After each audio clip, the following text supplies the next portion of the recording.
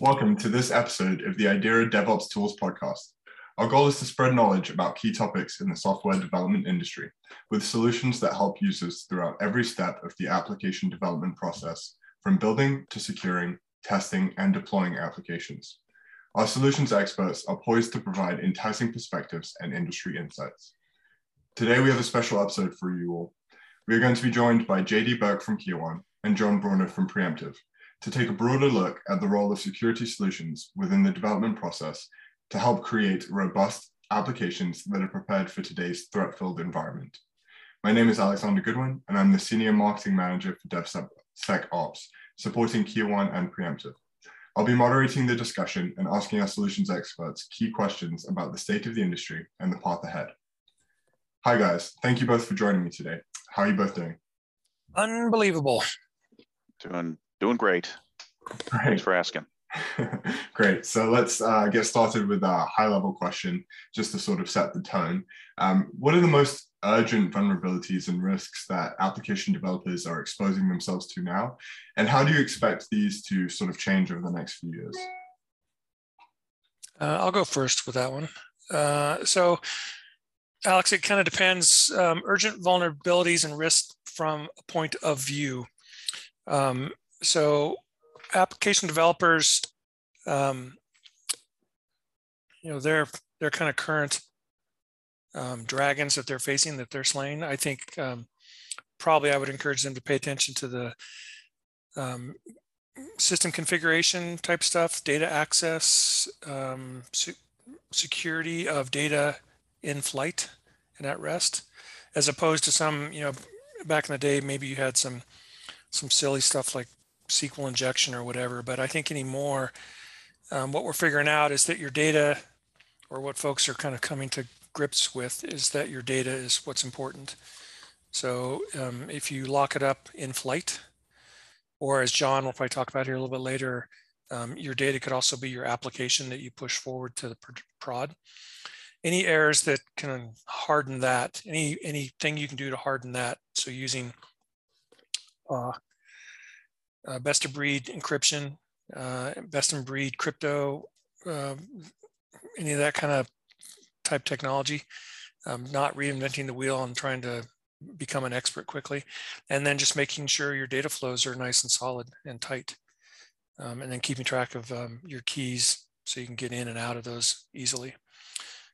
And I expect that probably won't change a lot over the years, but when I started out by talking about it depends what audience you're talking about.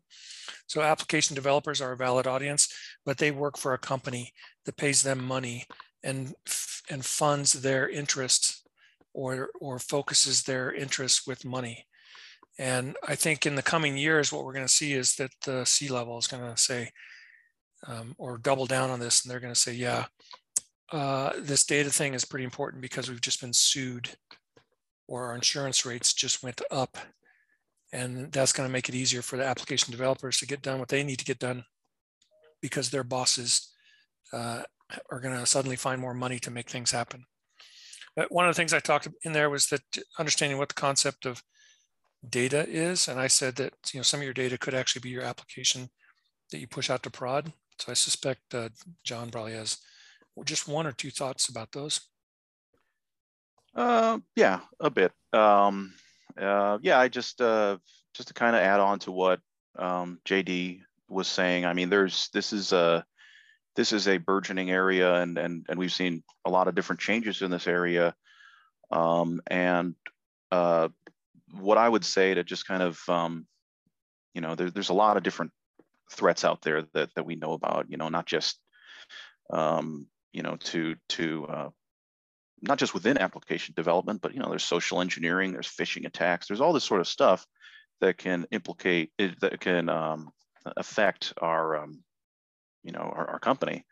But one of the biggest things, and ironically our primary focus, is to mitigate the threat of reverse engineering. A number of the recent breaches that we've seen, some that have made it into the news, are ones that came by way of reverse engineering of applications. So the second we deploy our application out into the wild, through the App Store, through directly to our end user's machine, or maybe we're creating a turnkey solution. Maybe we're deploying to cloud. Maybe it's going on device. Maybe we have an IoT application we've built. If we don't take the appropriate steps to lock down our application, then there's a number of free decompilers, disassemblers, debugger tools that are out there that a hacker can just download onto his or her machine, pull down your application, your APK, your DLLs, and reverse them into the high-level source, or at the very least, the binary language. So yeah, just to kind of wrap it up, one of the biggest things that we've seen in this area that's kind of really exploded in the past handful of years is this wide array of tools that exist for free that anybody can access, that they can use to, hey, as soon as you deploy this application to my device, hey, let me just pick it apart, let me see what I can see, and based off that, maybe I'm going to try and launch an attack at your company. So right, that makes complete sense. It seems like gaining access into some of the data that pertains to the application and the functionality of it is a clear and a very present risk for many of these companies. And ultimately that really puts an undue burden on the end user, right? Their private details, their user information is now becoming increasingly available as a result of those hacks. And sort of every person that's navigating these apps has to acknowledge that risk as they're using them. And this is especially pernicious in sort of the banking, finance, healthcare space, and obviously very concerning. And in many ways, like, people are almost avoiding using applications that collect too much data or log activity.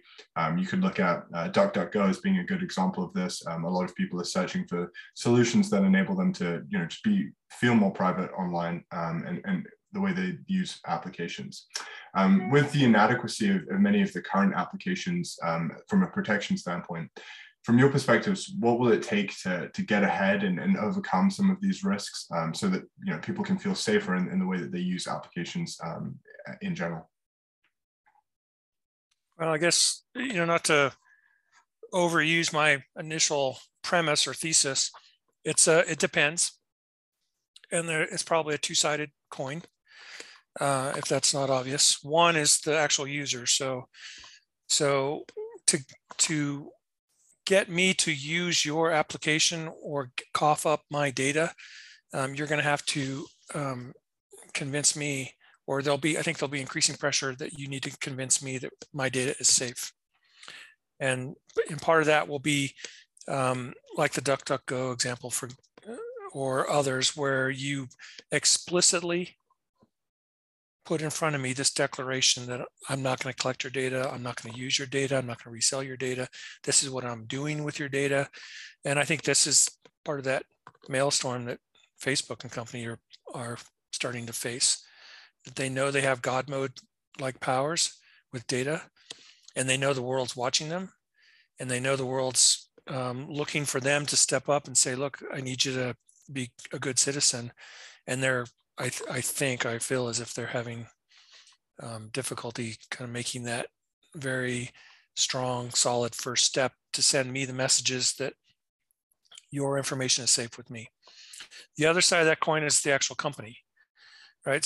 So somewhere in there, the companies are it's going to get back to this risk reward kind of problem where I don't want your data. Because if I lose your data, and chances are good I'm going to lose your data, you're going to sue me. And if you sue me, that's going to cost. And then somewhere in there, they do the cost benefit that says, well, okay, so great, you sue me. You're still cheaper than fixing everything. So I'm just going to run broken and take the lawsuit if it happens, right? Eventually, that's not going to work, right? The feds are going to get up in their mess, and insurance is going to crack down on folks. And the lawsuits are going to be so, and the brand damage is going to be so painful that they will find it in their best interest to go back to the other side of the coin and put up explicit notices and communications and outreach to me that my data is safe in their hands. And I don't know if John, am I wrong? I don't know. What do you see? Yeah, no, I think you're spot on with what you said, and just to kind of piggyback off of what you said is, we have this burgeoning field of DevSecOps, whereas 10, 15 years ago, there was a team who was within the organization wholly responsible for the security of our company, whatever that meant, the cyber security of our company. That was one group, and they did everything, hardware, software, everything. And with this growing field of DevSecOps, it puts the onus and the responsibility of making sure that our company stays safe and that our end users and their data stay safe. And it kind of, spreads it across. No, it's just not just that one team, but hey, this development team here, we need to add and incorporate tools that can help enforce not just secure coding practices, but also the security of those binaries to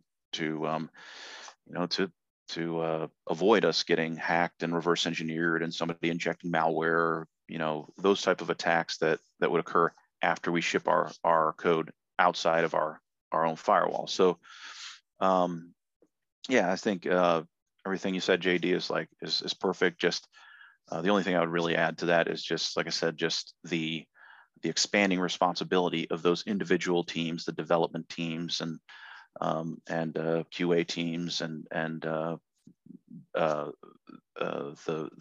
DevOps personnel to add those tools to their tool set to do this securing and locking down of their applications, so that it's not like after the fact, hey, a pen tester came by and said, hey, you're not doing anything to secure your code or protect it against reverse engineering or spoofing and tampering and that sort of thing. You haven't done anything. Now you need to react. So just moving into a more proactive mode company-wide. So. For sure. It seems to me that the biggest challenge is that, security really needs to become more broadly compelling, achievable, and accessible. And really, it just needs to become the responsibility of the many and not just the few, as you sort of noted. And we all have a hand in protecting technology and keeping ourselves safe as we navigate through applications, from leadership to the end user, of course. From both of your perspectives, how do solutions like Preemptive and Key1 really empower teams to have a greater granular level of control over their security and really comprehend the risks that are presented by their applications and the associated code? Well, in the Key1 case, so for those who don't know, Key1 is a SAST tool, SAST, S-E-A tool. And Alex, what Key1 does when you apply it across your source code there is it gives you an idea of what vulnerabilities live in your code. And the benefit of that is that allows you, with that data, then you can start to budget and adjudicate what needs to be worked on first or next or last or never. And some of the cases we found with working with folks like Preemptive is that you start to figure out that you may find a vulnerability in code that the best fix, the most pragmatic fix for this problem in code is not fixing the code. It's obfuscation with John, or it's network compensating controls or something like that. There are different ways to do that. And bubbling up that information allows you to kind of make those decisions. But you use words like compelling and accessible and achievable. I've maintained, especially with Johnny's pen tester analogy he just gave you, is that a lot of this stuff is achievable today, right? There are tools out there today that, if a pen tester, like Johnny said, if a pen tester came to you and said, look, you didn't wrap your code, I just decompiled it and I was able to get in there with this, hack through it because I can decompile it, then you'd be buying a ton of beers, right? Because that is Bush League kind of level 1 type stuff that you missed. You could have done it. It's very achievable. The compelling part of your question, Alex, was that kind of goes back to the thing we're talking about before, that money is pretty compelling. And if you're a developer, engineering manager, or something like that, and you have an infinite amount of work to do and a finite budget, then compelling gets driven by that budget, right? So you need your bosses to kind of cough up some money and help allow you to make that a compelling priority to work on security. And then the kind of the accessibility for development. So that's a good one, right? So a lot of this stuff is accessible already. The problem, though, is that we still have some bits of people in the pipeline that are old school, and some that are kind of new and groovy, DevOps, CI/CD, and moving at the speed of light. And those differences in speeds and methodologies sometimes can make things inaccessible, because you just can't afford to deploy this technology because it gums up the system too much, or the system is too sticky that you can't actually get good speed or value out of this tool because you've got this kind of inconsistency across your pipeline. But generally speaking, I think compelling, achievable, and accessible are not the big dragons that we think they are. It's achievable now. It's accessible now if you kind of approach this from a DevOps, all hands on deck type of approach. And compelling is by using tools like ours to collect the information so you can make that pitch to the people who hold the purse strings to say, this is what we found, this is what we need, and this is why we need it. And then hopefully you can go forward with that. But shout out to Johnny and the pen tester example, that if you're not, there are some simple things you can do, and if you're not doing them, then I expect you to buy me beer. Yeah, and if I had a nickel for every time somebody came to us and said, hey, a pen tester just told us how easy it was to reverse engineer, decompile our code, and look at our source, then I'd have a lot of nickels. Let's put it that way. So yeah, I mean, I think, kind of just to add to what JD said, the Kiowan solution of SAST and SCA scanning our source for vulnerabilities, as well as the preemptive solution of applying hardening to defend our applications against things like reverse engineering, decompiling, anti-rooting, jailbreak detect, anti-debug, anti-temper. These things are, they run as a part of your existing build pipeline. So preemptive runs 100% on-prem. There's no need to ship your code off to somewhere and have it sent back. You don't need an army of consultants to implement our line of products. You can literally download and get up and running within a matter of hours, if not days. So it's the friction to get professional grade defense against reverse engineering is very light. We offer free proof of concepts, free trials. We do demos. We try and make it as easy as possible, easy to try, easy to buy, easy to implement, easy to maintain. So again, we're not talking about a very heavyweight thing that's going to take me several months and several engineer hours to get this implemented and running in our CI/CD pipeline. We're talking, at most a couple of days or, one sprint to get everything implemented, and then we can tweak the settings to the cows come home. There's as Alex alluded to, we do give you full control over the obfuscation settings. So if you want to apply code obfuscation to all your binaries, some of your binaries, that's all within your hands. If you want to apply certain obfuscation transforms to this portion of code, certain, not, I don't want to apply obfuscation to this API, or I do want to apply it to this, data layer portion of code, then full control is within your hands. So yeah, I mean, JD, hit the nail on the head. It's just what he didn't mention, I don't think, is that it's a lot simpler to implement both the key on and the preemptive tools than somebody might think, so. For sure, and that makes a lot of sense, right? I think you both just laid out a picture that the situation really isn't as dire as many in the industry would perceive it. It's just about making tactical choices that can empower you to have more control and be able to sort of manage these risks yourself without the risk of too many lawsuits or anything like that. And so just sort of putting a bow on this conversation, obviously, we've been quite high level today. So let's be a little bit more specific. Preemptive is focused on obfuscation, app shielding, and hardening, whereas Key One is directed at identifying and remediating vulnerabilities within application code. How do these two solutions work together, and how can development teams use them to provide a more comprehensive solution to application security? Well, one of the tricks I like to play is that, so I work for Key One. Key One is SaaS and SCA. We are like all the other SaaS tools that you know and love, and we tend to be pretty noisy and find a lot of issues, a lot of opportunities for improvement in your source code. And somewhere in there, you have to actually go through that list of vulnerabilities we found and figure out which ones are most important to work on.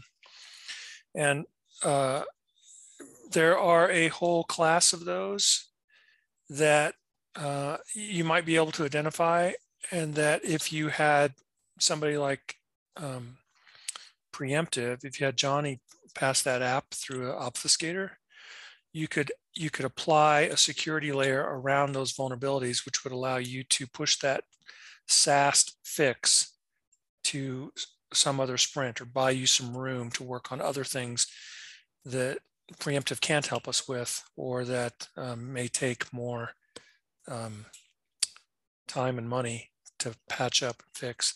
So one of the things Key One in particular does is that we have the ability to extract security artifacts, which some people might call reports.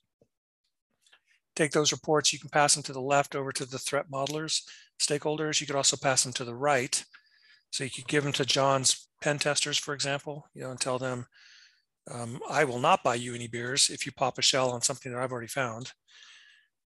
Or you could pass them over to the SOC and say, look, I'm pushing code to prod that has these holes in it. Please, will you cover me? And then like I was alluding to, one of my favorite tricks is to pass it over to Preemptive and say, please, will you wrap this, obfuscate this? And that makes it harder for people to take advantage of those holes that I know they're in the code, which amounts to buying more cycles, more sprints for me to find time to fix those holes. So, and I don't, Johnny, I don't know if I missed anything in there. Do you have any other rabbits in your hat that you can use to? No, the only thing you said it exactly right. The only thing I would add is that you do need both, because we will harden, secure the app against reverse engineering, decompiling, stealing algorithms, stealing source code, injecting malware, tampering the code, looking for vulnerabilities with the binaries. But we're not looking at the source code at all. And conversely, Key1 doesn't look at the binaries. So there's going to be a number of vulnerabilities that Key1 will expose, and like, hey, this one is the worst one we absolutely need to fix. We're going to do that from source. There's no way we can let this code out the door without that.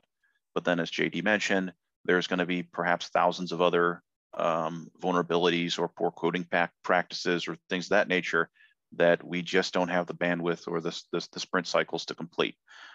So if it does get out the door, as he said, we cover it up, obfuscate it, anti-tamper, anti-debug, apply all that so that we can have the confidence that our code is protected. So.